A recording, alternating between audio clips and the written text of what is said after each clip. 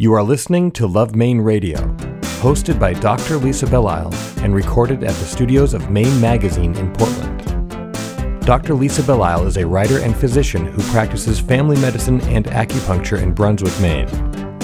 Show summaries are available at lovemaineradio.com. Here are some highlights from this week's program. Too much fertilizer can impact the bays and our lakes, and too much pesticides are going to impact our beneficial insects. So the public has become much more aware that even though we live in a state where we think we're in this totally clean environment, that these are real threats and they want to do something about it. This is Dr. Lisa Belisle, and you are listening to Love Maine Radio, show number 243, Happy Lawns, Healthy Waters, airing for the first time on Sunday, May 15, 2016. In Maine, we are highly aware that what we do with our little corner of the planet has a direct impact on the greater world around us. Today, we explore the topic of healthy lawns and the relationship with local waters and the ecosystem at large. Our guests include Amy Witt and Frank Wertheimer of the University of Maine Cooperative Extension, and Mary Cerullo and Ivy Frignoca of Friends of Casco Bay. Thank you for joining us. Love Maine Radio is brought to you by Berlin City Honda, where the car buying experience is all about easy. After all, life is complicated enough, and buying a car shouldn't be. That's why the Berlin City Honda team goes the extra mile by pre-discounting all their vehicles and focus their efforts on being open, honest, and all about getting you on the road. In fact, Berlin City recently won the 2015 Women's Choice Award, a strong testimony to their ability to deliver a different kind of car buying experience. Berlin City Honda of Portland. Easy. It's how buying a car should be. Go to berlincityhondame.com for more information. Today we're going to speak about the growing of green things. It's actually one of my topics that one of my favorite topics, I should say, although I always tell people I do not have a particularly green thumb, but I like the idea of it. So I'm going to talk with two individuals who do hopefully have all 10 of their fingers quite green. One of them is Amy Witt, who is the home horticulturist at the University of Maine Cooperative Extension in Cumberland County, and also Frank Wertheimer, who is an associate extension professor of agriculture and horticulture with the University of Maine Cooperative Extension based in York County.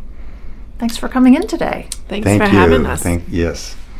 So one of the things that I like about the conversation we're going to have is that most of us have access to some bit of greenery in our lives. Maybe we live in an apartment, maybe we live in a condo, but most of us have access to a spot of lawn.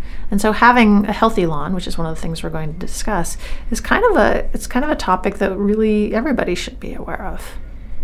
Tell me, Frank, what is it about having a safe and healthy lawn that has appealed to you, having worked with the cooperative extension for the last almost 30 years? Yeah, you know, as I look back on the number of years I've been in Maine and seen the increase in proliferation of lawn care companies that are focused on several steps of pesticide and fertilizer management, many of which, you know, sometimes are applied whether pests is there or not. And but not only that, through advertising, even if you don't hire a lawn care company, you know, a lot of people are convinced they need to be on these 5-step programs, etc. And so you as you go around, you see some of these beautiful, lush lawns. You realize, you know, what the inputs are to create that, and how it just becomes a bit of a vicious cycle, because once you get a lawn adjusted to that, it always has to be on that. And but you know, there are ways to have a really nice lawn without all those inputs, and you know, and that's what we see our work and is getting the mission out to, that, you know, without excessive irrigation and excessive fertilizer and pesticide inputs, you can still have a nice lawn. But you know, lawns are a funny thing, and everybody, you know, it's part of the American culture, and some people, it just has to look a certain way, and then others don't mind if there's dandelions and clovers in it. So people are all over the place, but they feel very strongly about what they believe in with their lawns. Amy, what is your intersection with having a safe and healthy lawn? I mean, I agree with what Frank said, and also, I mean, a healthy lawn starts with healthy soil. So I think people need to really look at, too, what's going on with their soil. But people use lawns to play on, to have their pets on, to walk on. So it's important that you have a healthy lawn, because it's going to impact you and perhaps your health if you are using a lot of pesticides. And the fertilizers, too much fertilizer can impact the bays and our lakes.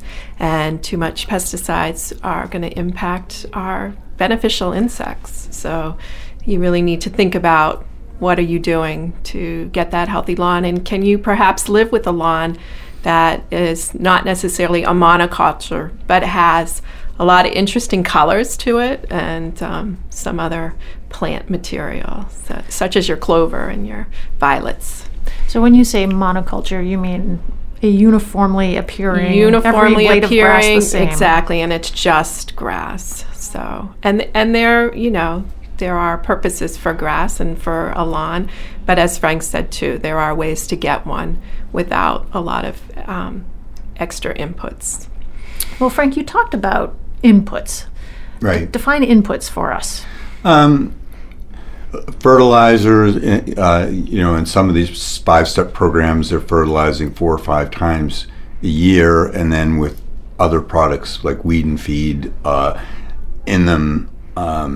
Depending on the time of year and which step of the particular program that you're in, and lawns do need fertility, but there's what a lot of people skip is really knowing what the healthy conditions are for turf to exist in.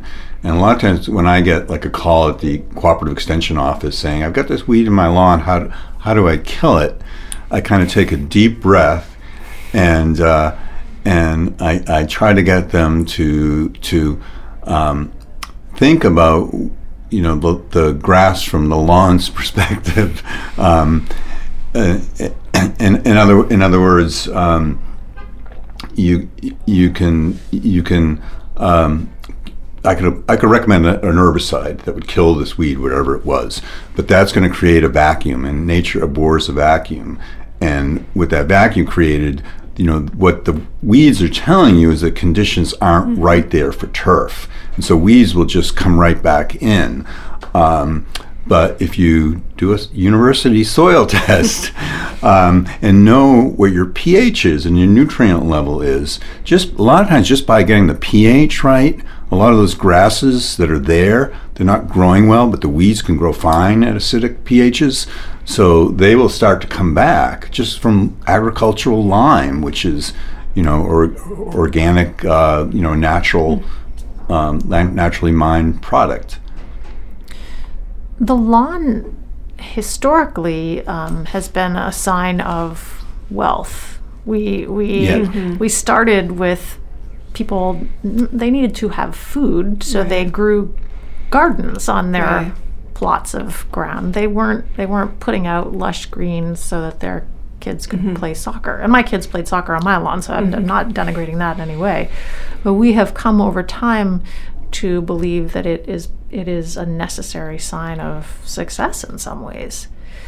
But maybe it's a sign whose time is starting to fade. I would agree with that. I think that there is a shift in the culture, and along with the local foods movement, I think the people that are on board with local foods movement and what goes into their food are also concerned about their yards. And we're seeing in our programming a lot of interest in organic methods and low input methods and other means. So there is a societal shift happening, but lawns are still a status symbol in uncertain houses, and depending on the individual and their, how tuned in they are or not. I mean, some people just don't really think about it. They just want a green lawn and don't think about what the consequences of some of those inputs may be. And yes, some people too are looking at, I want to be able to grow my own food, and what space do I have? And I have this big lawn, and I don't need all of that lawn space. That would be a good space to put in a garden, to put it into production.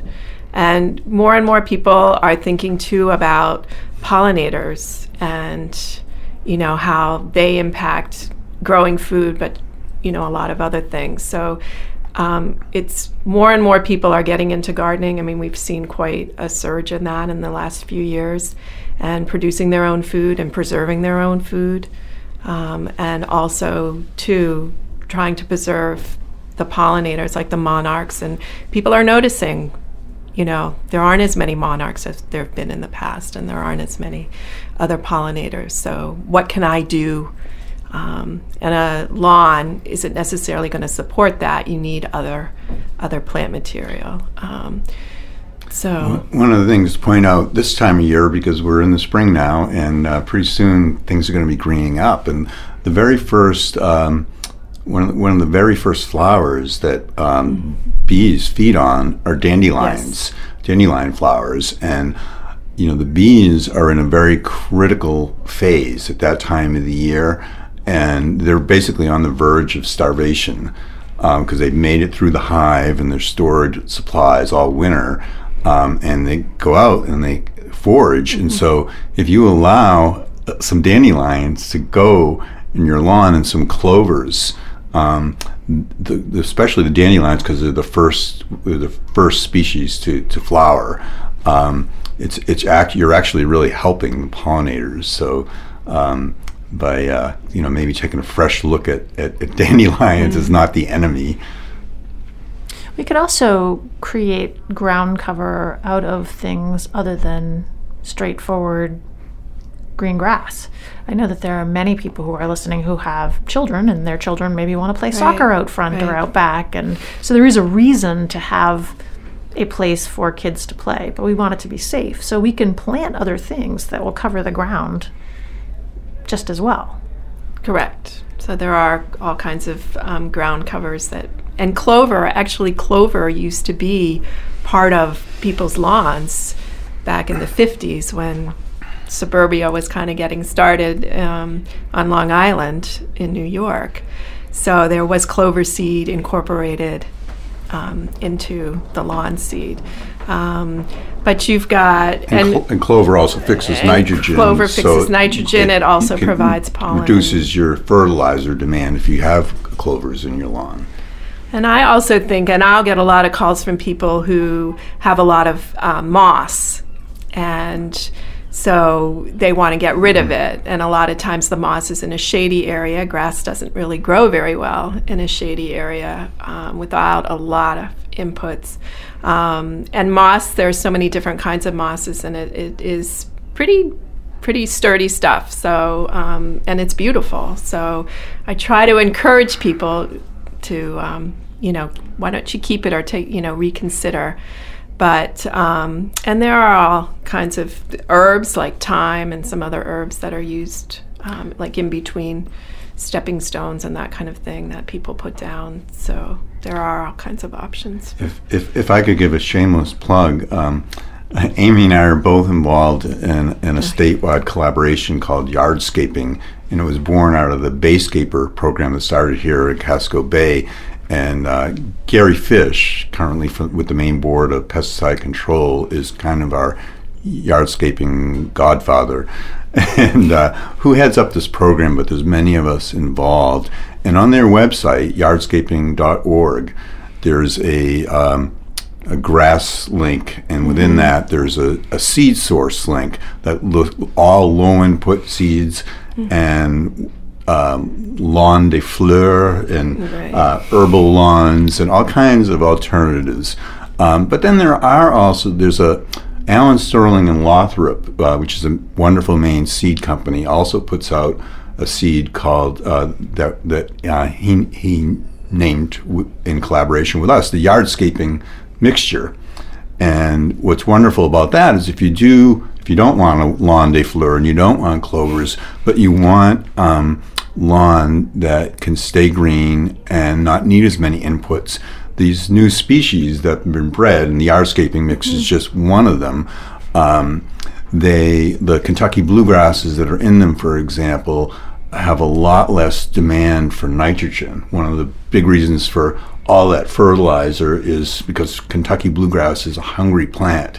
And so by breeding new Kentucky blues that don't require as much nitrogen, and then with that, the fescues that are in there and the perennial ryegrasses have this beneficial relationship with a microbe. It's called endophytes, and I won't get into endophytes, but one of the advantages for that is it gives it natural insect toleration to the surface feeding insects. It won't get at your white grubs, but things like sod webworms that are surface feeding.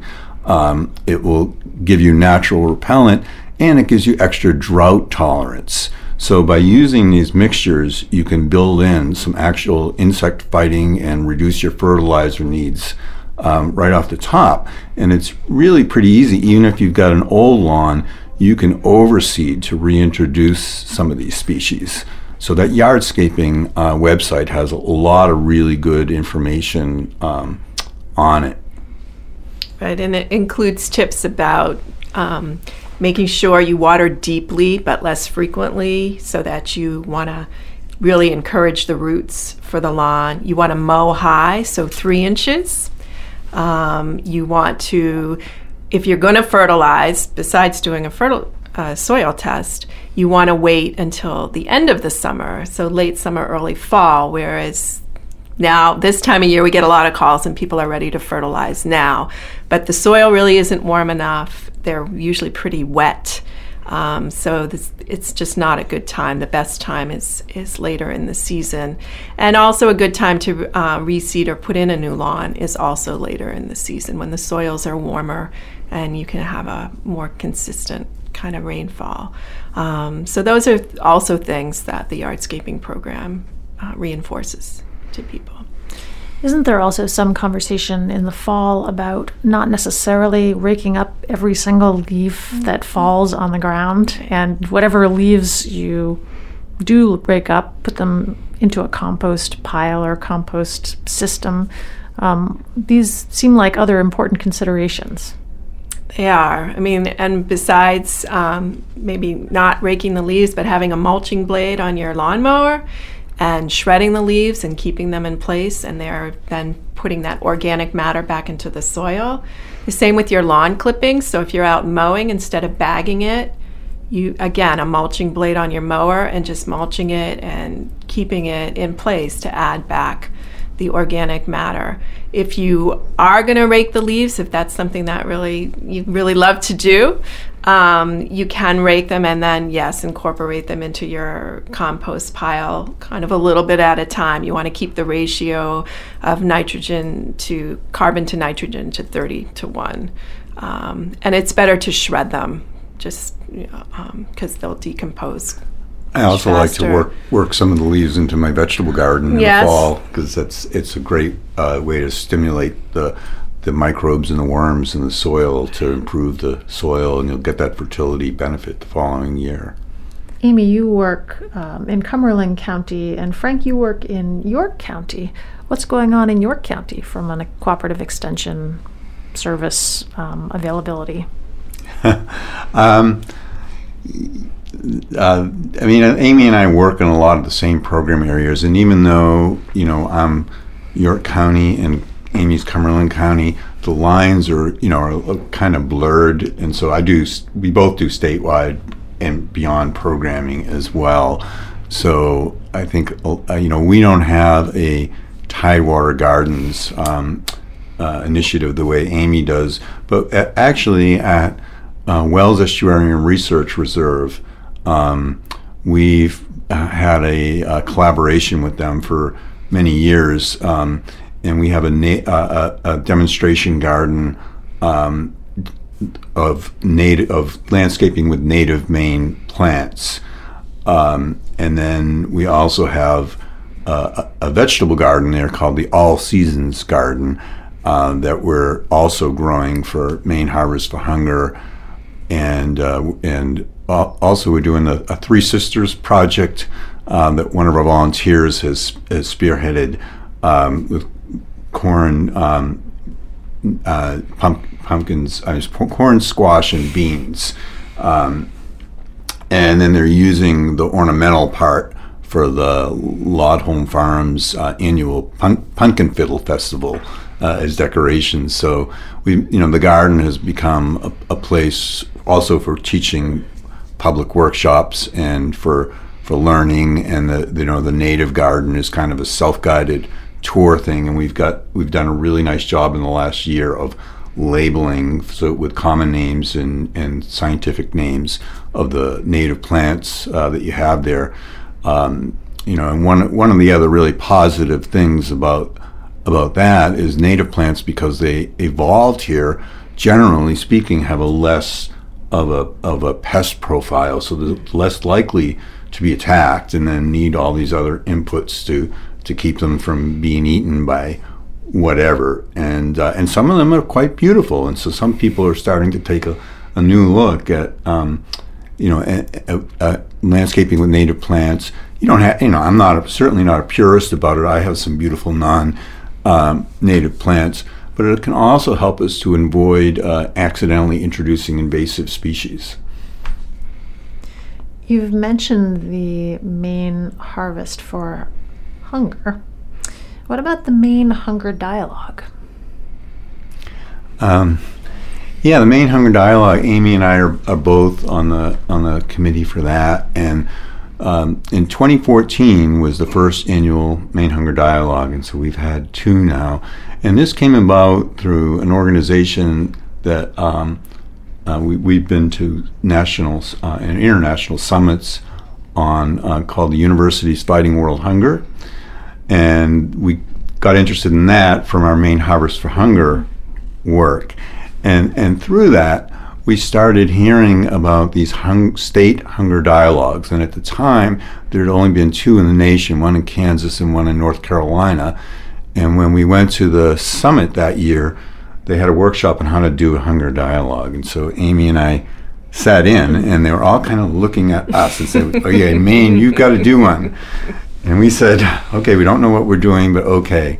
And we gave ourselves 18 months. And so what it is we reach out to all colleges and universities within a state. So here in Maine, it was the community colleges, the entire UMaine system, and then the privates, Colby Bates, Bowdoin, Kaplan, every university in Maine, and invited staff and students to come together for a day and a half to learn about hunger, to learn about programs that are going on in the state, but then also it's for them to assess what's happening on their campuses and share that. And then we were able to get funding to sponsor these, what we call these mini grants.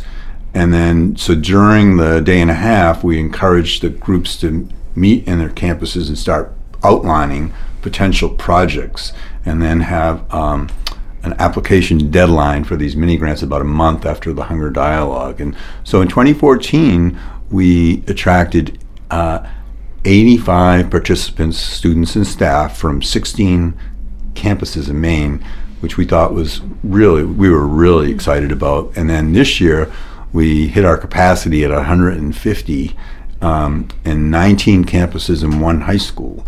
And we funded 14 mini grants following this year's Hunger Dialogue. And I was at an opening yesterday for York County Community College, used their funding to support a food pantry on campus. And one of the things I've learned and I've been astounded about is that the level of food insecurity on college campuses, especially the commuter schools and community colleges. Well, it sounds like we have to have another show just about the whole Hunger Dialogue project. How can people find out about the work that each of you does with the University of Maine Cooperative Extension?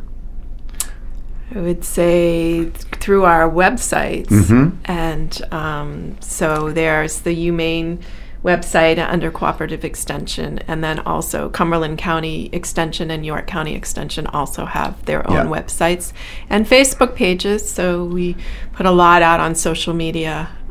But if you Google the Maine Hunger Dialogue or Google Maine Harvest for Hunger, you will hit on those websites.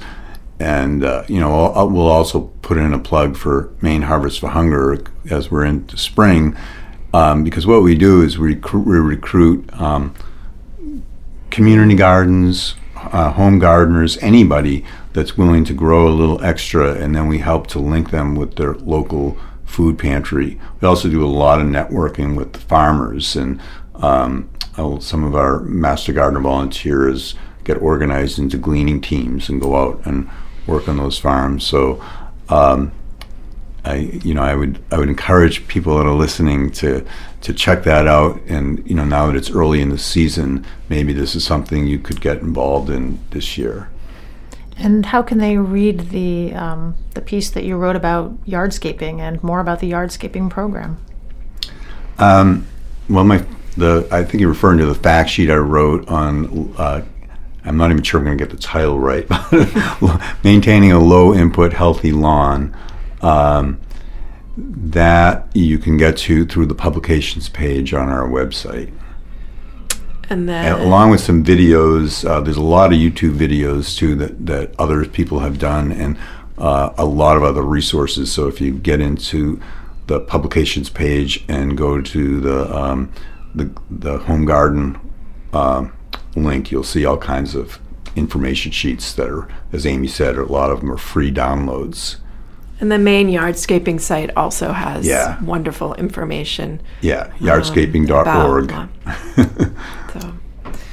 Well, we could keep talking for a long time. You guys there's a wealth of knowledge that you both have, and I think this is just going to start piquing people's interest. So I encourage people who are listening, whether you're interested in the Maine Harvest for Hunger or the Maine Hunger Dialogue or the Maine University of Maine Cooperative Extension or yardscaping, can go in any direction with any of these things, but there's a lot going on. I really give you so much credit for the work that you're doing, and I appreciate you taking the time to come in and talk with us today.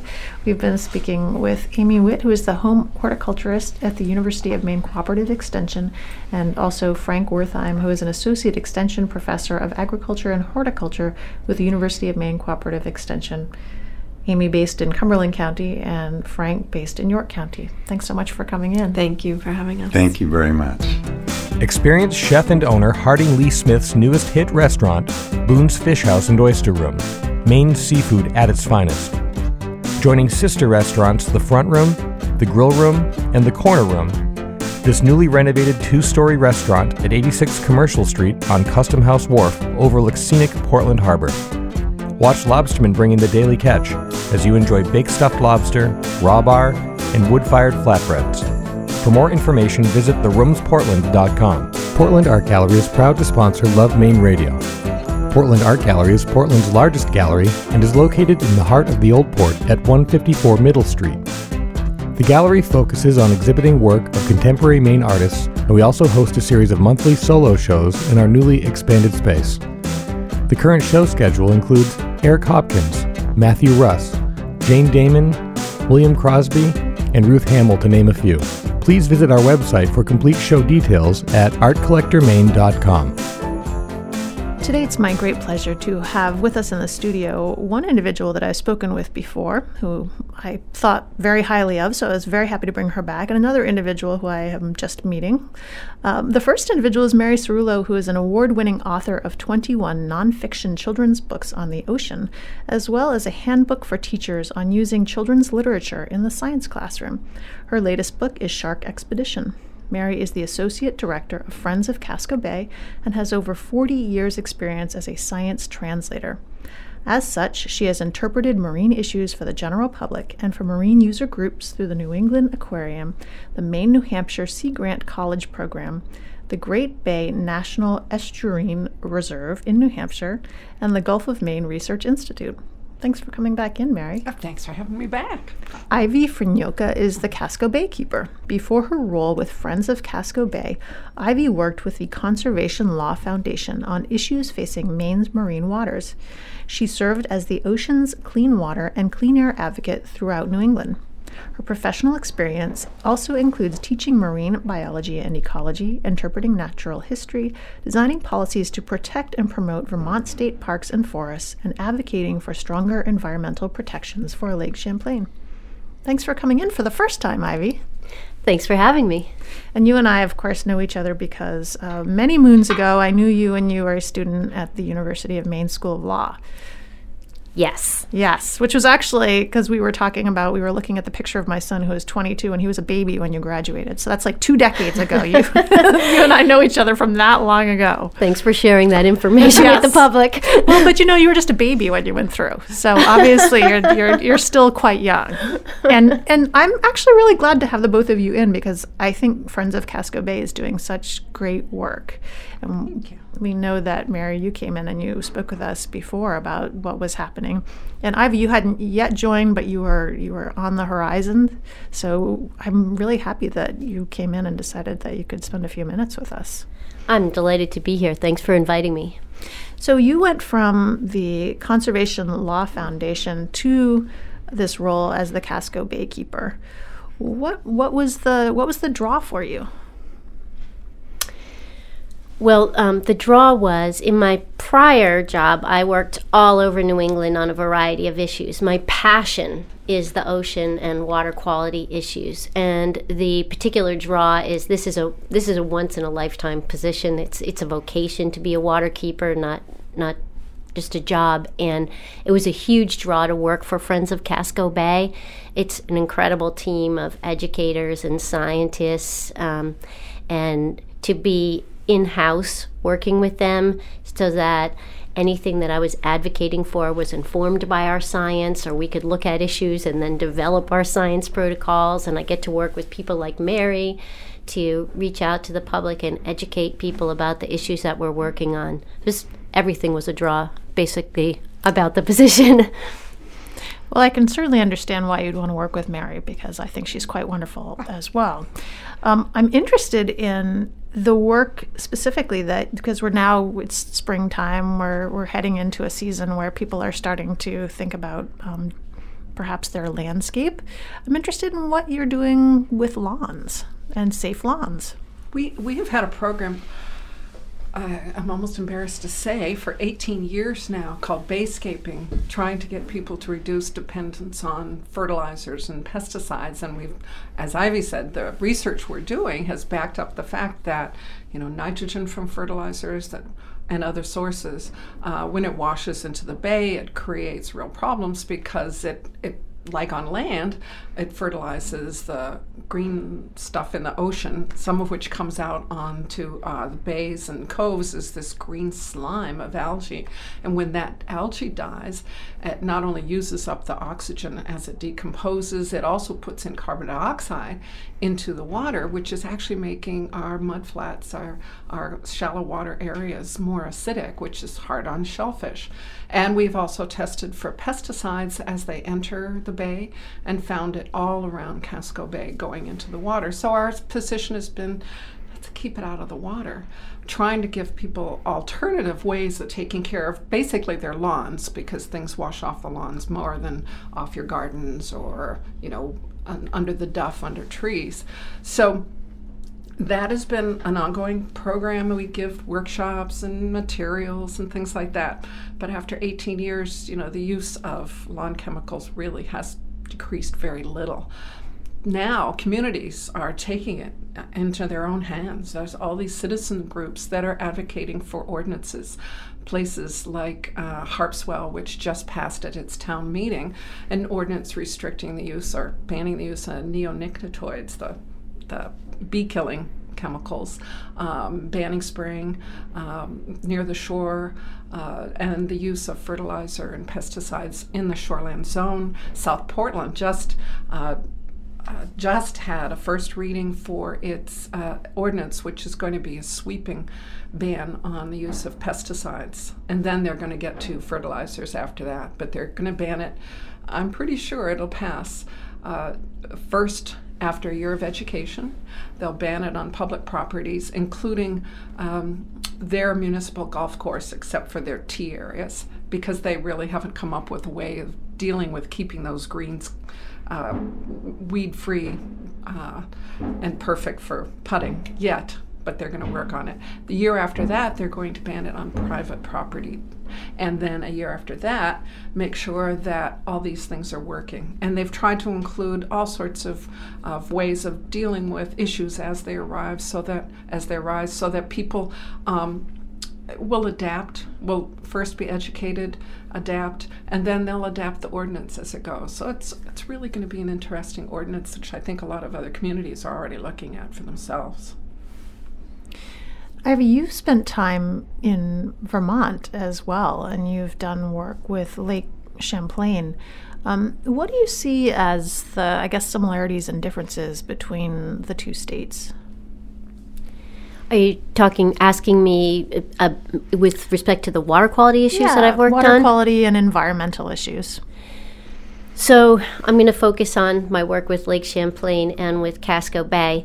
One of the big similarities is that Lake Champlain is now an impaired water body, and it's listed with the federal government as a water body that's not meeting water quality standards. And that's because of all the nutrients that have been loaded into it. And in fresh water, it's phosphorus, that's the fertilizer. In salt water, like in Casco Bay, it's nitrogen. So there's a parallel in the issues that we're dealing with in terms of how do we reduce the sources of these fertilizers that are getting into the water bodies and impairing them for the uses that they're naturally intended for and the uses that people make of them. The difference is that in a freshwater body where you're not dealing with tides, you're not dealing with influxes of waters with different types of salinity, you can measure what's going on and craft solutions in a more straightforward manner. And I'm not saying that it's easy solutions. It's not an easy solution in Vermont because a lot of the fertilizers are coming from farms, and they're trying to figure out affordable ways for farmers to deal with reducing the runoff that's contributing to Lake Champlain's demise. Here, our scientists, we're grappling with, okay, where is this nitrogen coming from? What happens when you have more fresh water carrying more into the bay? What happens when the level of salinity changes? How is it impacted with rising sea level and rising temperature of the salt water? It's just so very, very complicated, the science and what we're trying to do, that one of the best solutions that we can come up with, which is simple, is to reduce the nitrogen going into the bay in the first place. We know it's bad, and trying to measure how bad it is or where it's having the worst impact is just a much more complicated scientific equation. Now, obviously, you focus on Casco Bay because you are friends of Casco Bay. But we do have a large number of freshwater sources throughout the state. We have Sebago Lake just in southern Maine, for example, but we have lakes, we have rivers, and so there is actually an impact, and I'm sure that there must be a connection between what's going on inland and what's going on out here when you get to the end of the river, say, as it empties out into the bay. What are you doing about that? So I'll answer, and then if Mary has anything to add, I'll like to make sure she has an opportunity to answer too. So there's two things that we do as an organization. First off, we look at what's going on in the entire watershed. So your question was really astute because we are talking about what are all these different inputs and what's going on. Because we are a limited staff, sometimes we address those watershed-wide issues by being part of partnerships or coalitions with other organizations who have focuses in different parts of the watershed so that we can work together, not duplicate work efforts, and make sure that together as teams we're doing the best job to clean the water for everyone in the watershed. And we do the same thing up and down the coast because as you can imagine, Casco Bay is just part of the coast of Maine, and so many of these issues affect all of coastal Maine. So we have partnerships with other organizations up and down the coast, and one of the most exciting right now is a partnership that we put together with a couple other nonprofits called the Maine Ocean and Coastal Acidification Partnership, where we're working with researchers up and down the coast to fully understand coastal acidification and what we can do to protect our shellfish populations. Mary, do you want to add anything to that? I was just saying, talking about partnerships, we have a really large, well-trained corps of water quality monitors who are volunteers. And to your point, where they have found the highest concentration of nitrogen coming into the bay is at those river mouths. So that tells us that the sources are coming from land. So it's not only professional associates that we work with, but the citizen scientists are a big part of our program as well, which is, I think is really unique and pretty exciting that people who aren't scientists can actually contribute data that is used by the state, by other researchers, actually submitted to Congress as part of our Clean Water Act requirements. So yeah, it's a great coalition. I have some significant worries about what pesticides do to human health. So I think it was probably 10 years ago I wrote an op-ed for a local paper about pesticide use on playing fields. And it was interesting because a few people would connect in and say, oh, I've been thinking about that, but not many. And mostly it was just sort of a vast silence.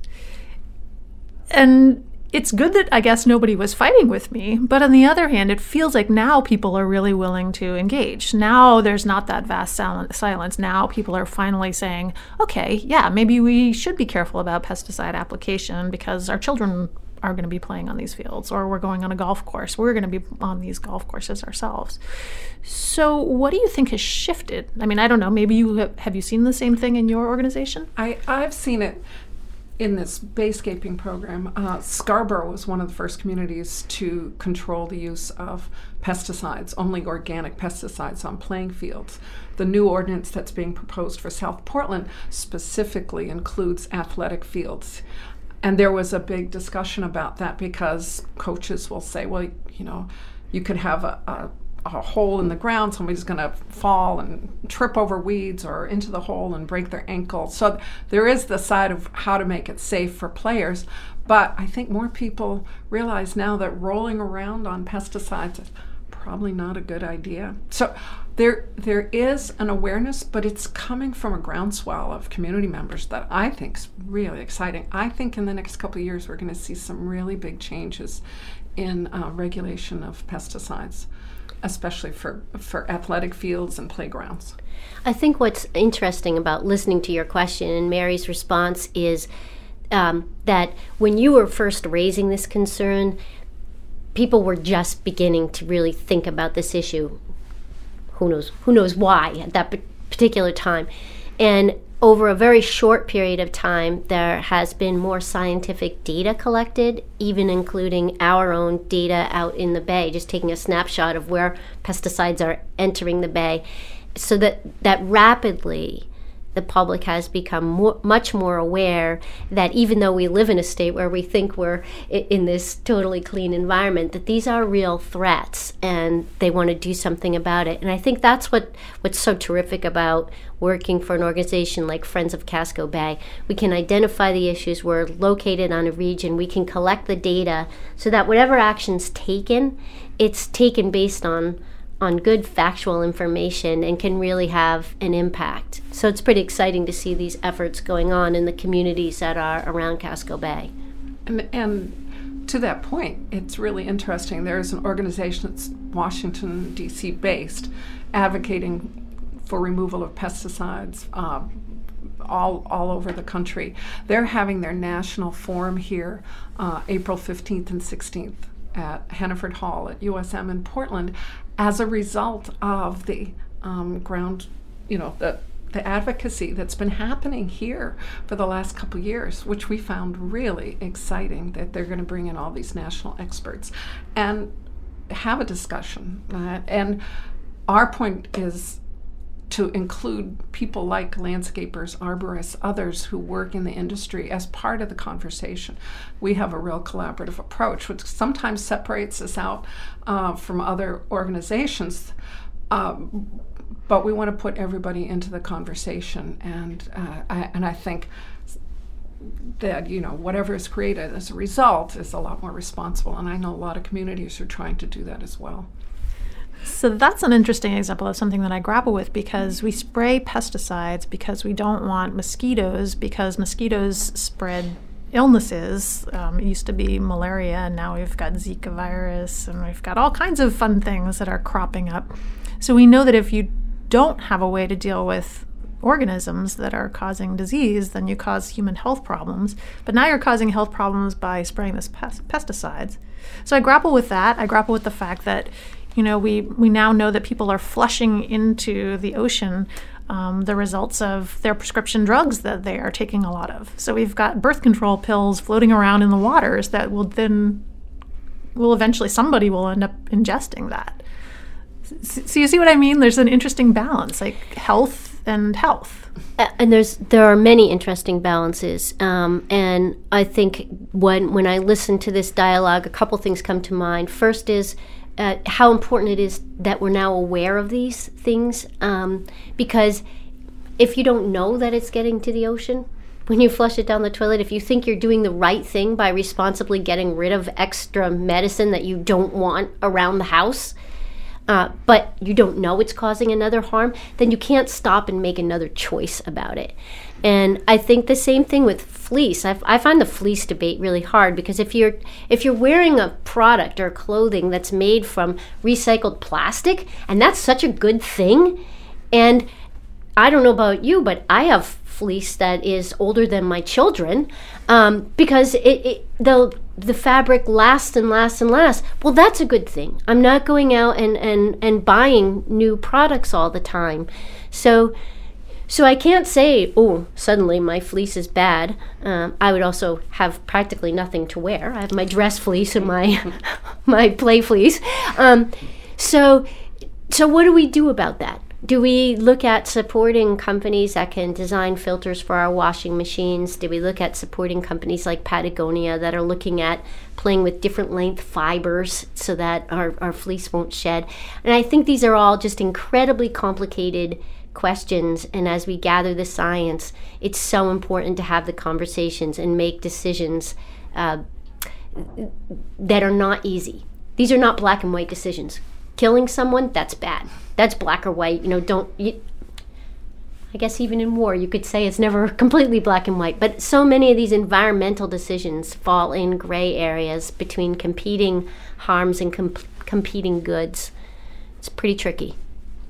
Well, I know as a doctor, I'm not one to willy-nilly prescribe medications. And in part, I'm thinking about the long-term health of the patient. Do they really need an antibiotic? Do they really need to use birth control pills, or is there another option for them? I'm always trying to balance the long-term, their short and long-term health, but I'm also thinking, the more people we load up with medications, the more medications get peed out into the water, the more medications get flushed down the toilet, and the stuff it's just this vicious cycle. So it's an interesting and weird place to be existing. Like, you know enough to feel a little concerned, but you don't know quite enough to know where to go next. But that's what you're working on. Right, because yes. we don't want people to be stuck at the guilt phase. No, of course not. It's nice to have some solutions. But what I like about our organization is we do marry the science and the advocacy and the outreach. And I think that's a good three-pronged stool to have at our disposal, where we try to raise the issues, but we try to base them on science, and we try to give people solutions as much as we can. Ivy, you're only the second baykeeper, is that right? Technically, I'm the third. Joe Payton retired in December of 2014, and the executive director for Friends of Casco Bay served as the interim baykeeper during the search term, and then I came on board as the third baykeeper. I would assume that the baykeeping role is one that continues to evolve. Absolutely. And what does it involve now? What are you going to be focusing on in the foreseeable future? I have two really big goals, and this will, I'm sure, span over the entire time that I'm baykeeper, and I hope to hold this position for quite a long time. The first is the city of Portland has struggled for years with excess stormwater running into the bay and carrying with it raw sewage when there's overflows. And that happens every month, or still almost every month there are episodes where that still occurs. And so I feel very strongly that it's one of my missions to continue working with the city. They're under a court order to clean this up. They've been under that court order since 1991. It's an expensive and difficult process, but the problem in some ways is exacerbated by climate change because we now have more significant storm events with more water, and I'm sure that the listeners will remember it was only last September that Marginal Way and other streets were completely flooded in Portland and very difficult to pass. So that's a really big task. And the other one, which I've alluded to, is climate change. And that takes into account all the whole gray area that we've talked about with just that climate change is everything. It's rising temperature, it's rising pH, it's a change in composition of organisms in the bay. There's so many different impacts on the bay caused by climate change that trying to get a handle on what's the new norm in the bay, how can we help the bay adapt, and how can we slow down some of the impacts of climate change. So those are the big issues, but the role has also changed, and I don't know if you want me to talk about how the role has changed as well from when my predecessor held the position. Sure. So I think when Joe Payne started, there was a really clear-cut problem. A report had come out indicating that Casco Bay was very unhealthy and that pollution from sewage was the primary issue. And Joe is a scientist, and he was really focused on collecting the science and working on starting to alleviate that problem, and the role kind of developed from there. By the time I'm on board, a lot more of the job deals with policy making and the regulatory process. The science is still critical. I'm still very much immersed in the science and work very closely with the scientists on our staff and scientists at other organizations. But more of my time is spent in the legislature or reviewing permits to make sure that the limits in the permits are sufficient to protect the bay, advocating for particular laws, and looking at things at that kind of end of the spectrum. And Mary, how about you? You've been doing this for a little while now. How has your role continued to evolve? I think when I first started, it was 19 years ago now, I was more focused on just doing our publications and supporting Joe. I used to say I was his office wife because I would draft things for him and write policy papers for him. Ivy's really an amazing writer herself, so she doesn't need as much support. But also, as my interest areas grew, there was the fact that we have all this wonderful data, and I have worked with educators in the past, so I put together some curricular activities that used our data. Now that we're really focusing a lot on climate change, there's a lot of local data that I've incorporated into activities that kids can do to think about how climate change is affecting us locally, because one of our mottos is think local, act local. And also this bayscaping program, even though almost everything we do is focused on the water, bayscaping focuses on lawns, which seems to be kind of an oxymoron, but because of the impact of nitrogen fertilizers and pesticides, we realized we had to get people involved in thinking about how they use their properties. Even if they lived far up the watershed, it still comes down those rivers. So I've been able to build up different kinds of programs. But having Ivy on board, it's so cool. love Joe, and he very much supported Ivy's hiring. But Ivy brings an energy and a whole new perspective, so it's almost like starting all over again. So it's very renewing. It's been a really great. Can it only be 2 months? Well, I think listening to Mary, too, it reminds me that when Joe started, he was the sole employee, and a team built over time behind him. So he was a waterkeeper, supposed to be the eyes, ears, and voice of the Bay. And I am supposed to be the primary eyes, ears, and voice of the Bay, but I'm just one of a team that's doing that at Friends of Casco Bay. So Mary has particular subject areas that she is a recognized expert. Bayscaping, pesticides are among those. Mike Doan has become a phenomenal public speaker, and he deals a lot with nutrients that are getting into the bay, like nitrogen, and the impacts of ocean acidification, and reporting on the data that our volunteer scientists have collected.